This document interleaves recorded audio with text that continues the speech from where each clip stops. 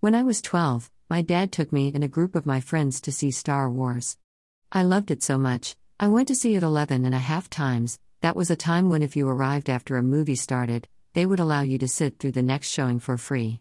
I spent countless hours playing Luke Skywalker, shooting stormtroopers, lightsaber battles, and rescuing the princess. I still love to make lightsaber sounds. So many great science fiction movies and television series came out because of the overwhelming success of this film. The next year, I was one of the people who watched the Star Wars holiday special on television, the week before Thanksgiving. I thought that they had not seemed to rehearse much, and I wondered why Art Carney and Harvey Korman were so prominent in it. Since it has never been officially released, there are only poor quality copies available, and I have one. The Empire Strikes Back came out on the last day of 10th grade. It was only a half day of school, and I had a present for a special girl, and something I wanted to tell her. I did not see her that day, and she never got it. An older friend drove a van, and he took a group of us to the only theater in Nashville that was showing the movie. We stopped at Phillips Toy Store on the way, old location, and I bought my second Dungeons & Dragons module. It was a film, and I saw it several times. Return of the Jedi came out while I was in college, and I went with friends to see it.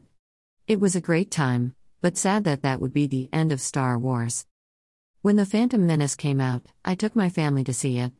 Alyssa could not read yet, and she asked me to read her the words as they scrolled on the screen. She loved Queen Padme Amidala, and would play her all the time, as I did Luke. We gave her a Queen Amidala doll for learning to read. Attack of the Clones and Revenge of the Sith followed, setting up the storyline for the original films. Yoda fighting with lightsabers was awesome. Many purists took great joy in attacking the prequels, but I enjoyed them.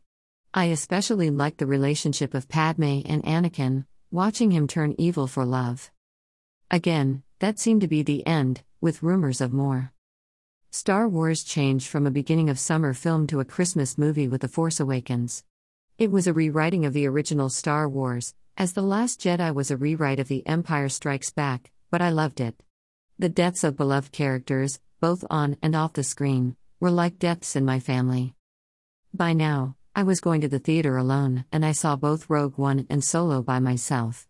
I enjoy these other Star Wars films and hope they continue. Now, The Rise of Skywalker is in the theater, and it is the end of the original series. It will be amazing, and I will be both happy and sad. There will be more Star Wars films, and perhaps one day this storyline will continue. Thank you, Star Wars, for enriching so much of my life.